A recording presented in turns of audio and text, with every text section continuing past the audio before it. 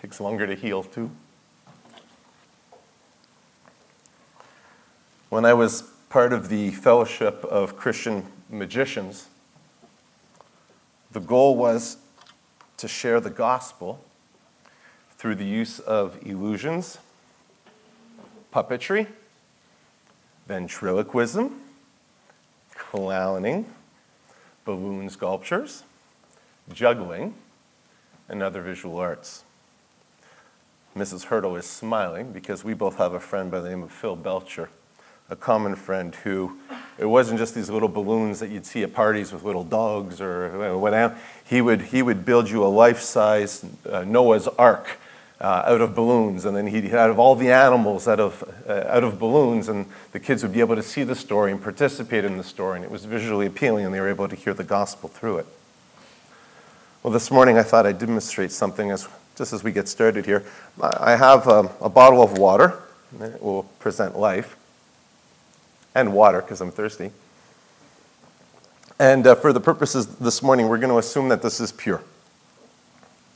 And we're just going to pour some into the glass just like this. The dark ink over here, or dye, represents sin. The things that we do that displeases God, or the things that we don't do that displeases God. And I'm just going to add a little bit into this glass of water, just a tad. And you know, the Bible tells us that we have all sinned and fall short of the glory of God. And just a small drop of ink, a little small drop of this dye, it corrupts the purity of the water. And no matter how hard I try to do things that are good, whether go to church, say my prayers, read the Bible, the water still remains impure. And you see, the Bible tells us that it's for the wages of sin. For the wages of sin is death, separation from God, but the gift of life is eternal life in Christ Jesus. The Bible also says that while we were still sinners, Christ died for us, and that we are now saved through life. And so it is only by believing with our hearts and confessing with our tongues that Jesus Christ is Lord that we will be saved.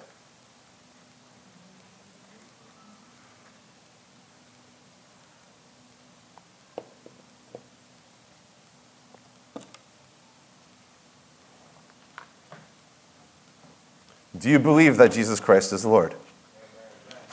Have you confessed your sin in need of a Savior? Are you saved?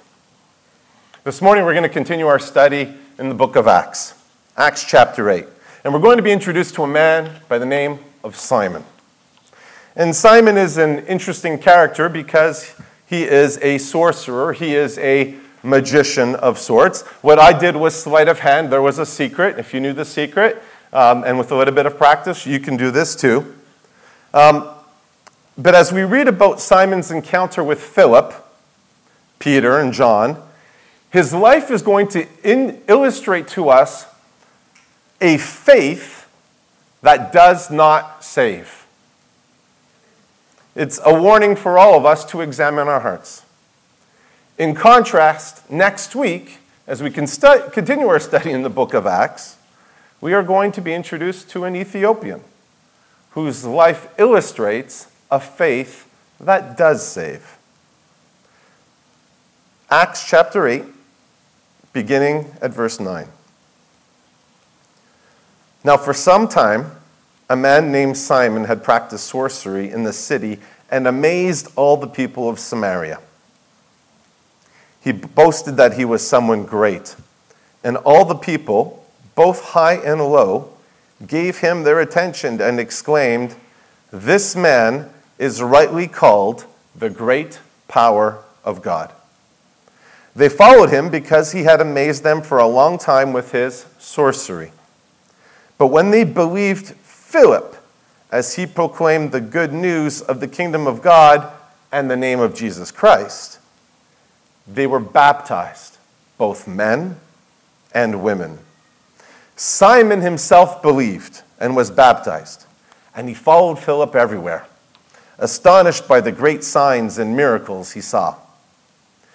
When the apostles in Jerusalem heard that Samaria had accepted the word of God, they sent Peter and John to Samaria. When they arrived, they prayed for the new believers that they might receive the Holy Spirit, because the Holy Spirit had not yet come on any of them. They had simply been baptized in the name of the Lord Jesus. Then Peter and John placed their hands on them, and they received the Holy Spirit. When Simon saw that the Spirit was given at the laying of the apostles' hands, he offered them money and said, "Give me also this ability, so that everyone on whom I lay my hands may receive the Holy Spirit." Peter answered, "May your money perish with you, because you thought you could buy the gift of God with money. You have no part or share in this ministry, because your heart is not right before God. Repent of this wickedness and pray to the Lord in the hope that he may forgive you for having such a thought in your heart. For I see that you are full of bitterness and captive to sin." Then Simon answered, "Pray to the Lord for me, so that nothing you have said may happen to me." After they had further proclaimed the word of the Lord and testified about Jesus, Peter and John returned to Jerusalem, preaching the gospel in many Samaritan villages. Before we continue with our text this morning, I think it's important to understand where we are in the book of Acts. We need to understand the context. We need to understand this passage. We need to understand, and this is very important, the working of the Holy Spirit through the history of the church and what we're seeing even today. If you'll follow along with your Bibles, if you can, in Acts chapter 1, verse 8. I'll give you a second to turn there, because we're gonna go through the first 8 chapters pretty quick. But I think this is important. And notice how many times we're going to reference the Holy Spirit.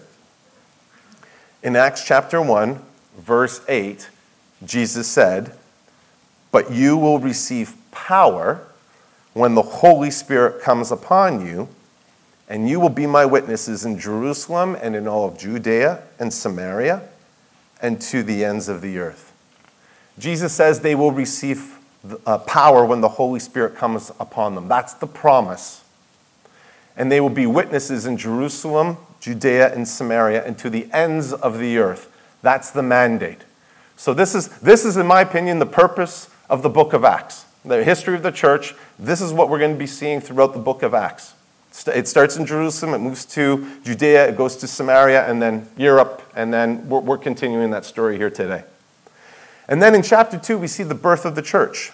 In verse 4, the Holy Spirit comes at Pentecost. All of them are filled with the Holy Spirit.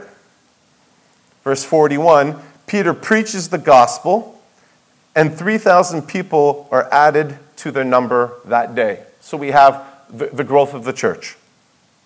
In chapter 4, Peter and John continue teaching the people. And they're proclaiming in the resurrection, in Jesus, the resurrection of the dead. And it says that many who heard the message, they believed.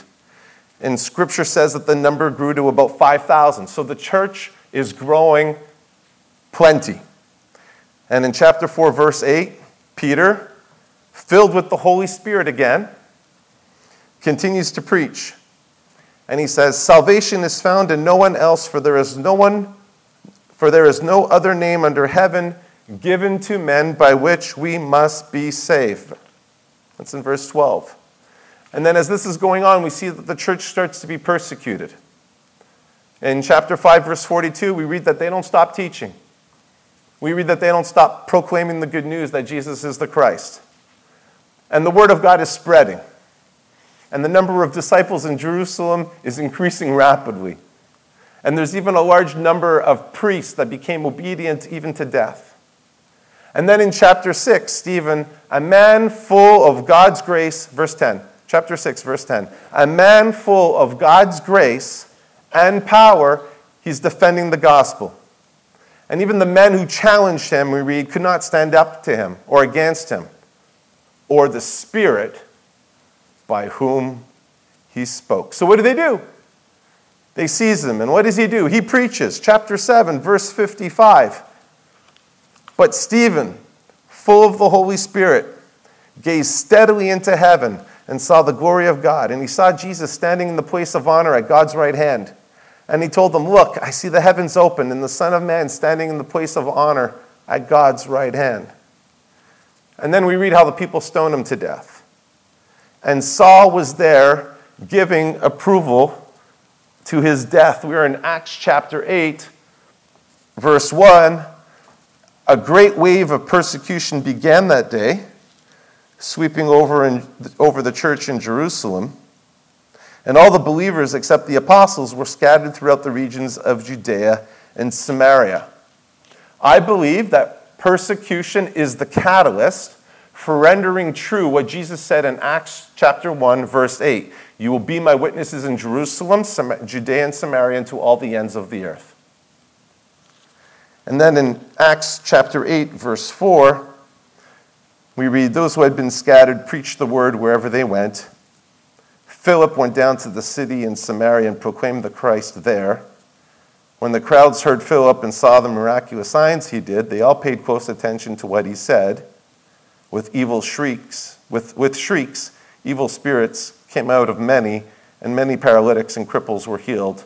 So there was great joy in that city. This is where we're this is where we're introduced to Philip. He's going to be one of the key main characters in this chapter. And it's Philip who is going to meet with Simon the sorcerer. He is an evangelist. He is one of the 7 from the church when Uberson was speaking in chapter 6. He was one of the 7 that was chosen in the Jerusalem church. And he's going down to Samaria and he's proclaiming Christ. And he's going to meet Simon the sorcerer. So that's the context. That's where we are. Holy Spirit is at work. Good news is being proclaimed. The church is growing by the Holy Spirit through the boldness and the preaching of the disciples. And there is persecution. And people are scattered, but they're not leaving their faith behind. They're bringing it with them. So what do we know about Simon? Verse 12 of chapter 8. And now that I've given you the context, we're going to go back and we're going to look at the verses individually as we read through this. Okay? So what do we know about Simon? Verse 12. But when they believed Philip as he proclaimed the good news of the kingdom of God and the name of Jesus Christ, they were baptized, both men and women. Simon himself believed and was baptized. And he followed Philip everywhere, astonished by the great signs and miracles he saw. We read that Simon has been exposed to Philip. He's seen Philip. He's heard Philip preaching the good news of the kingdom of God. He's been in the midst. He's been a part of. He's seen the great signs. He's seen the miracles performed by Philip. He's there. He's seen them. He's touched them. It's tangible, right? We just read in verse 13 that Simon himself believed. Simon himself was baptized. And for these reasons alone, one could assume that Simon was a true believer. But we would be wrong. Because Simon's life is an example of a faith that does not save. What are the characteristics of a faith that does not save? Simon had the wrong view of self. He had the wrong view of salvation. He had the wrong view of the Holy Spirit. And he had the wrong view of sin. I borrowed this outline from someone smarter than me. But if you were taking notes, characteristics of a faith that does not save, the wrong view of self, salvation, Holy Spirit, and view of sin. So let's look at briefly each of these characteristics. The wrong view of self. Simon's biggest problem is that he is filled with pride. He has the wrong view of self. Simon thinks that he is really, really important. He thinks he's so important. He thinks that he is so great. We just read that he himself is boasting about how great he is. At least wait for others to tell you how great you are. Right? Oh, look at how great I am. We read in verse 9, now for some time a man named Simon had practiced sorcery in the city and amazed all the people of Samaria. He boasted that he was someone great. And all the people, both high and low, gave him their attention and explained, this is hilarious, isn't it? This man is rightly, I love the word rightly, this man is rightly called the great power of God. And they followed him because he had amazed them for such a long time with his sorcery. Simon was practicing sorcery or magic, which means, I don't know if you knew this, to be skilled in the art of the Magi, right? You'll remember in the story of Jesus' birth, it is the Magi who followed the what? The stars to the birthplace of Jesus. And so people with this type of art, this type of magic, were assumed to be people who were able to discern the times. Like, get ready for the Lord, or the reality or the mind of God. They pretended to know the mind of God. And sometimes this type of magic had demonic influence. Unfortunately, Samaritan people were also already superstitious. So it had been easier for Simon to fuel their superstition, right? To make himself even greater. And we read that Simon practiced sorcery, and the people were amazed. They were amazed. Right? You can say that the people were tricked. They were duped. Wool was pulled over their eyes, right? They are calling him the great power of God.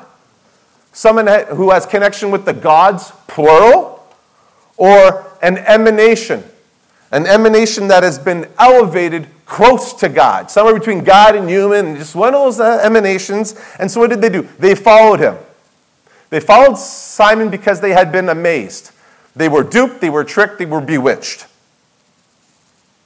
You see, his magic did not point the people to Christ. Instead, his magic pointed them to him.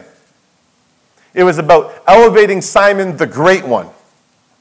And his lack of humility prevented him from being saved. You see, he loved the attention. He loved the status. He loved the followings. He loved being liked on social media. I know they didn't have social media back there, but he loved being liked. And so pride gets to his head. It confuses his judgment of self, and it prevents him from truly being saved.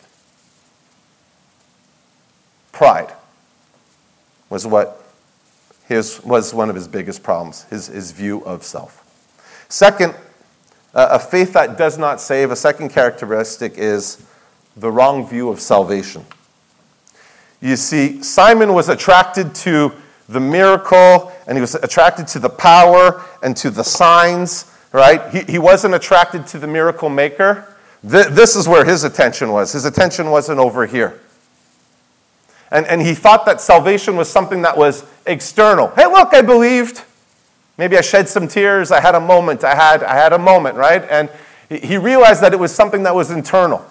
It was a change of heart. Jesus in the parable of the soils speaks about a farmer who threw seed, the word of God, right? And there's 4 types of soils. Hard ground, where Satan comes and picks up the seed and people don't even hear the word of God. But then there's some seed that falls on the rocks, the worries of the world. Some falls in the weeds, the distractions of the world. And then there's the seed that falls on good soil that multiplies and multiplies and multiplies. That wasn't the case for Simon the sorcerer. We even read in verse 13 that then Simon himself, believing, was baptized. He began following Philip wherever he went, and he was amazed by the signs and great miracles Philip performed. Earlier in this chapter, notice this, earlier in this chapter, on 2 different occasions, in verses 9 and verse 11, we read how the people were amazed at Simon's sorcery. Right? You see the word amazed twice, one in verse 9, once in verse 11. Now we read that it is Simon who is amazed. Simon's amazed. The tables have been turned. Simon has observed all the miracles, all the signs, he's seen the power, and now he's scratching his head. He's scratching his head because he knows the difference between counterfeit and real, demonic and God. He knows the difference. He's not stupid. And he wants access to that real power. That's what he wants. He just wants access to the power. And so it says he believes. It says that he's baptized, right? It's an external act. If he does this, he thinks he will be saved. If he does that, well, then he will receive the power to do the miracles, to do the signs. And so Simon is here, and he's following Philip everywhere. But he's not interested in God, who allows these great signs and miracles to happen. No, he wants the power to himself, to elevate his status. Simon the Great One, right? Which, again, fuels his pride. Word of caution. It's found in James chapter 2, verse 19. I'll read it to you. You say you have faith, for you believe that there is one God? Good for you. Even the demons believe this, and they tremble in terror. Okay, Stephen, so what does that mean? All right, well, the third characteristic of a faith that does not save is the wrong view of salvation. We have the wrong view of self, wrong view of salvation.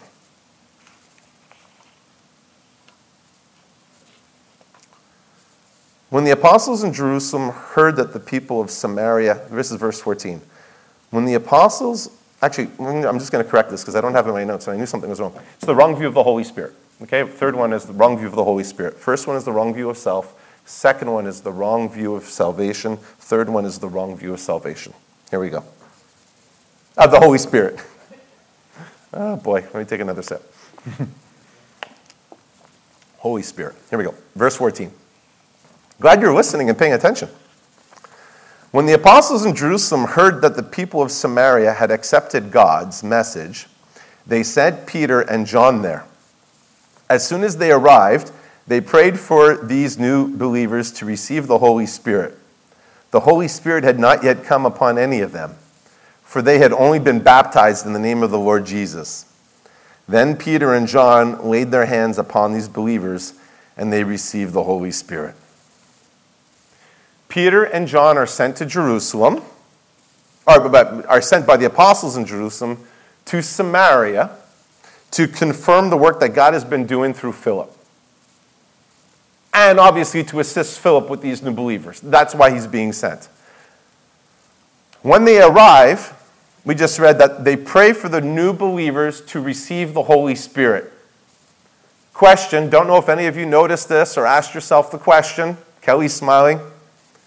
Why was this necessary? Why was this necessary? Holy Spirit? You had to pray for the Holy Spirit? I thought it came at the time that somebody asked God into their life. I believe, based on what I read from the scholars and stuff, that the Jews needed proof that the Samaritans, who they hated, who there was animosity, there was discord, there was strife, there was all kinds of things, there was bad blood. Let's call it bad blood. Contentions, all right? The Jews needed proof that the Samaritans were now actually part of the church. When the believers would receive the Holy Spirit, this would confirm unity between both groups. Jews and Samaritans were now part of the same body of Christ. And you'll see this again in a couple of weeks. In chapter 10, verse 44, Peter will also be present there. And you'll see it, when the Holy Spirit is given to the Gentiles, just as a reference, Acts chapter 10, verse 44, even as Peter was saying these things, the Holy Spirit fell upon all who were listening to the message. Now, today we know that anyone who accepts Jesus Christ as Lord and Savior receives the Holy Spirit at the moment of salvation. How do we know this? Ephesians chapter 1, verse 13, and now you Gentiles have also heard the truth, the good news that God saves you, And when you believed in Christ, he identified you as his own, here we go, by giving you the Holy Spirit whom he promised long ago. So that's what's happening in Acts chapter 8, I believe. Returning to the text, chapter 8, verse 18. When Simon saw that the Spirit was given, when the apostles laid their hands on the people, well, how did Simon see that? Did you think about that? It was an interesting question. I mean, what do you mean? It's not something that is tangible, is it?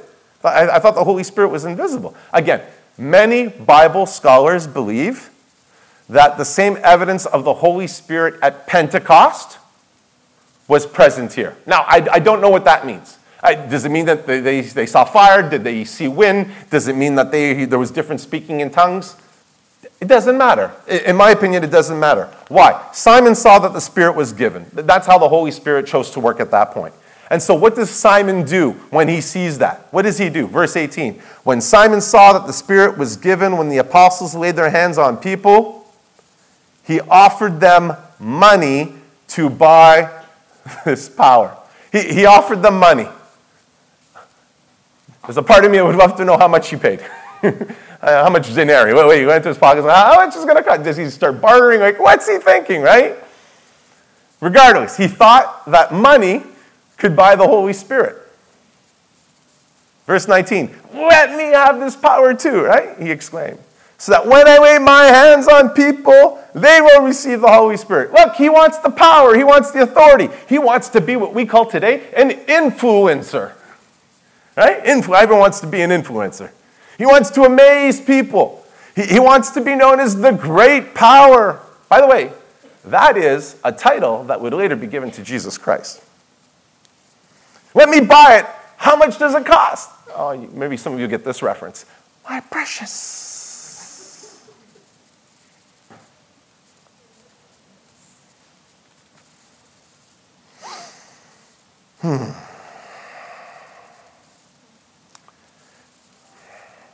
If I had a magical wand, and I didn't want to bring it this morning, because I have one, I do, but I just didn't think it was appropriate. But if I had one, notice that the object of Simon's faith is the power and the signs. He is so focused on the magical wand, on the abracadabra, that he wants to hold the magic wand.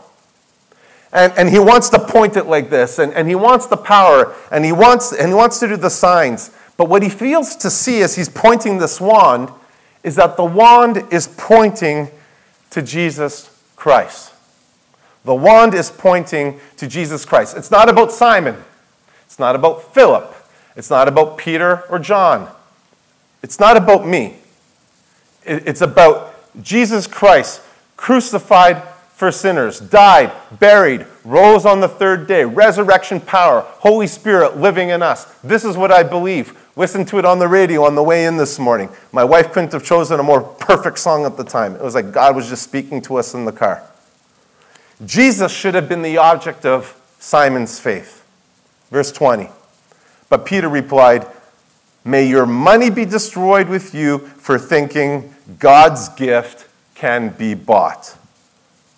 You can have no part in this, for your heart is not right with God. What's wrong with Simon's heart? What's wrong with Simon's heart? Verse 21. His heart was not right before God. It means that he did not see his true condition as a sinner in need of a Savior. He was more interested in the magic, in the influence, in the affluence that went with amazing people. Remember, Simon went from amazing people to being the one who is amazed. He's amazed in the power, in the signs, in the miracles. But those things in themselves over here, they do not save you. Instead, the amazement that he saw, that he experienced in the Holy Spirit should have led him to repent of his wickedness, to repent of his sin, and to pray to the Lord, God, I am so sorry for all the wrong things that I've done in your sight. Forgive me for having such wrong thoughts in my heart. I know that my heart is not right before you. You know, the Greek word not right before you, it means it's not straight. It means he had a crooked heart. He needed a heart transplant. One of my favorite verses, Ezekiel 36, verse 26. I will give you a new heart and put a new spirit in you. I will remove from you a heart of stone and give you a heart of flesh. It's one thing to do magic tricks for kids and for them to be fooled. But Simon was a grown man, and he should have known better. And God is speaking to him through signs and miracles, and he refuses to see with his eyes his true spiritual condition. God, not only do I have a hard heart, and not only do I need you to remove my heart of stone and to give me a heart of flesh, but I choose you. I choose you and I choose you alone. Not the signs, not the miracles, not the magic, for none of these things can save me.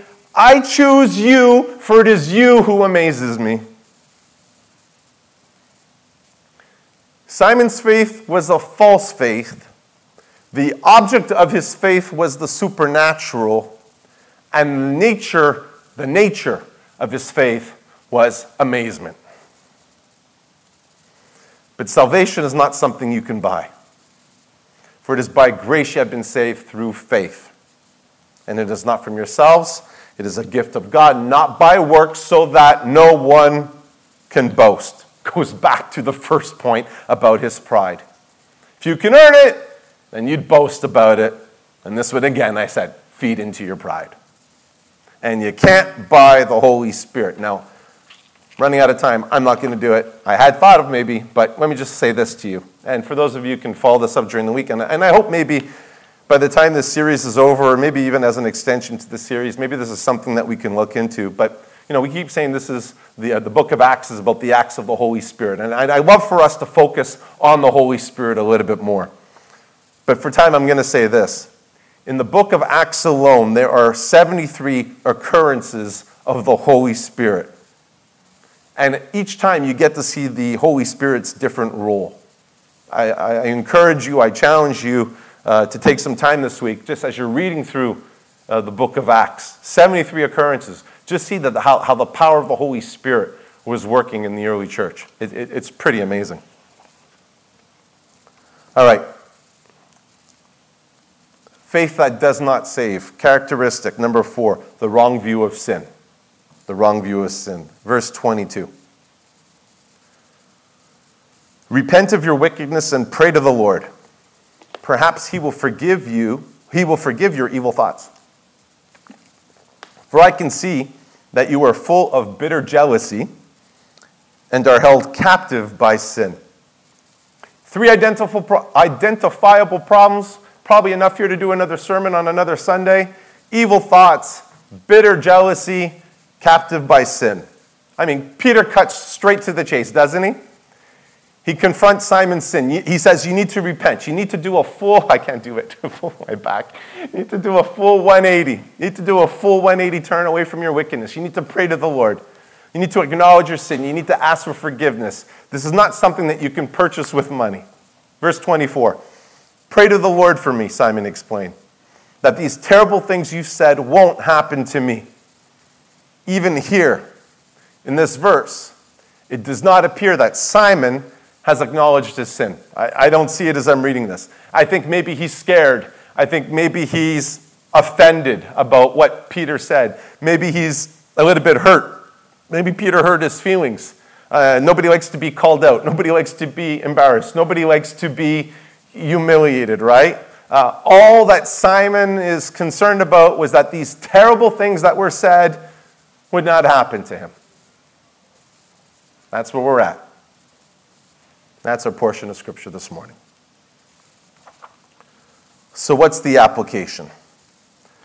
Or as Glenn Smith would say, so what? I see 3 things. And maybe you see others, and feel free to share them with me after this. But the first thing is this. What is the magic wand of our culture today?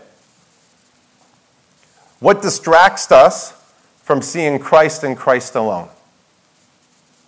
Perhaps it's a speaker. or a musical instrument, or a vocal performance, or a song selection, or the Montreal Night of Worship. What do I mean?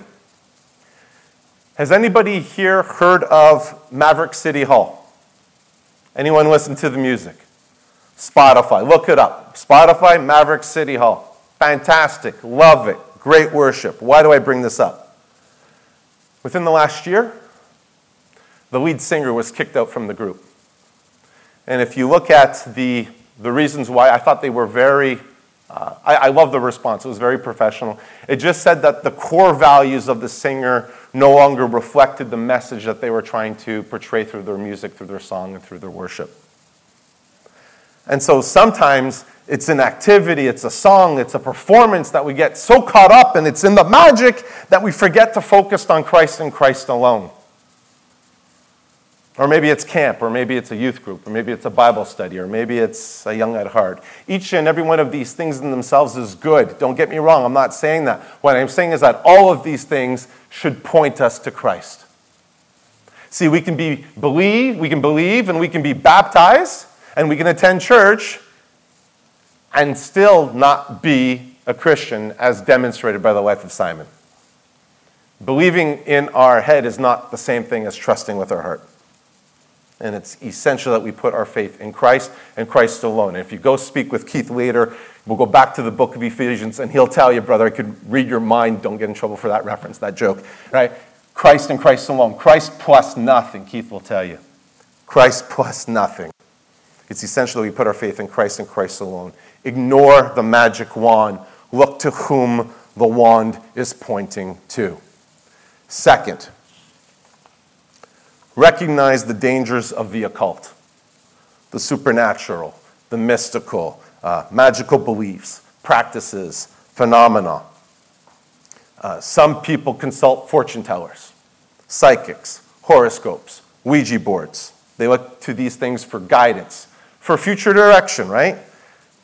Folks, this is dangerous. This is not for entertainment, right?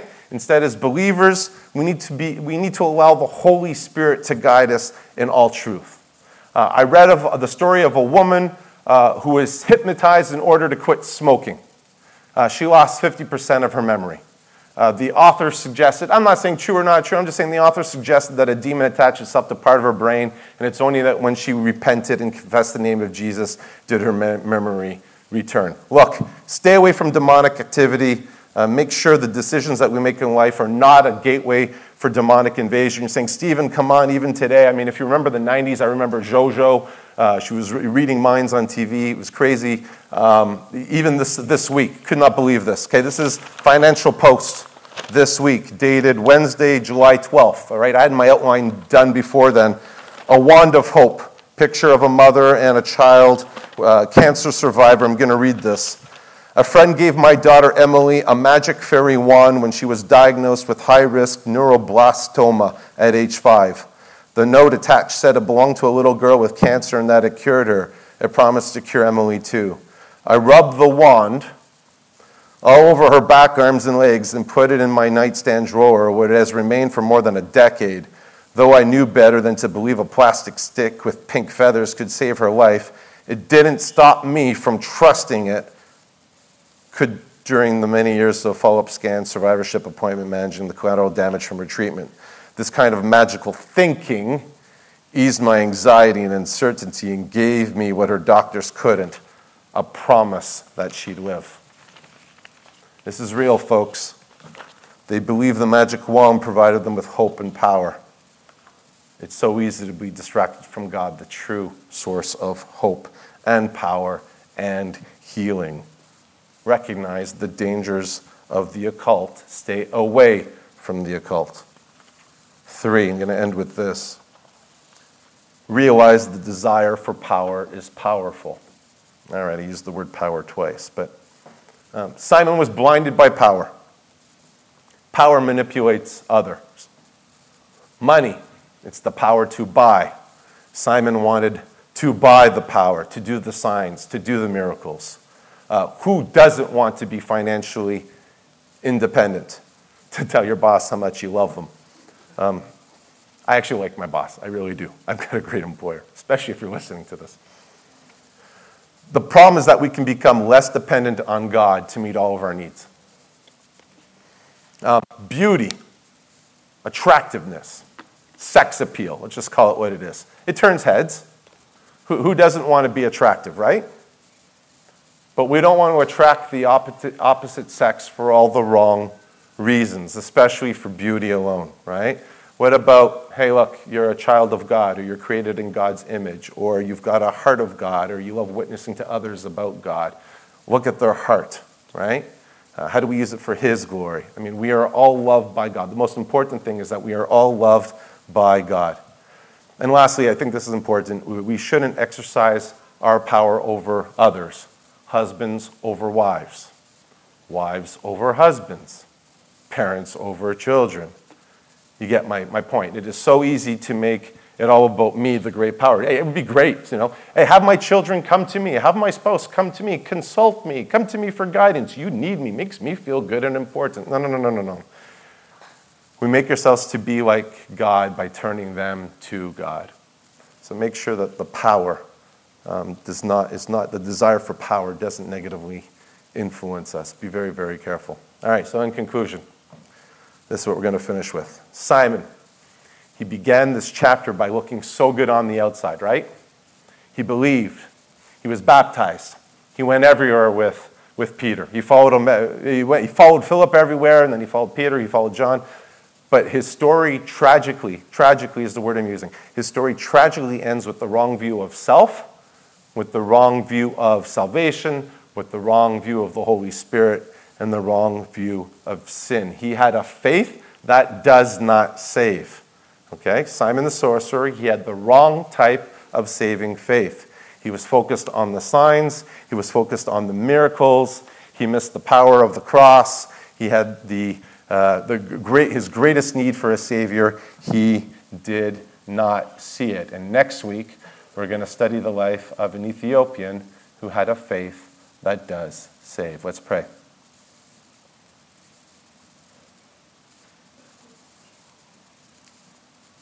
Heavenly Father, we just pray that if there is anyone here this morning, that they would see the cross, that they would see you, Jesus, that they would see their sin, that they would see their need of a Savior, and that they would believe with their mouth and confess in their heart that Jesus Christ is Lord.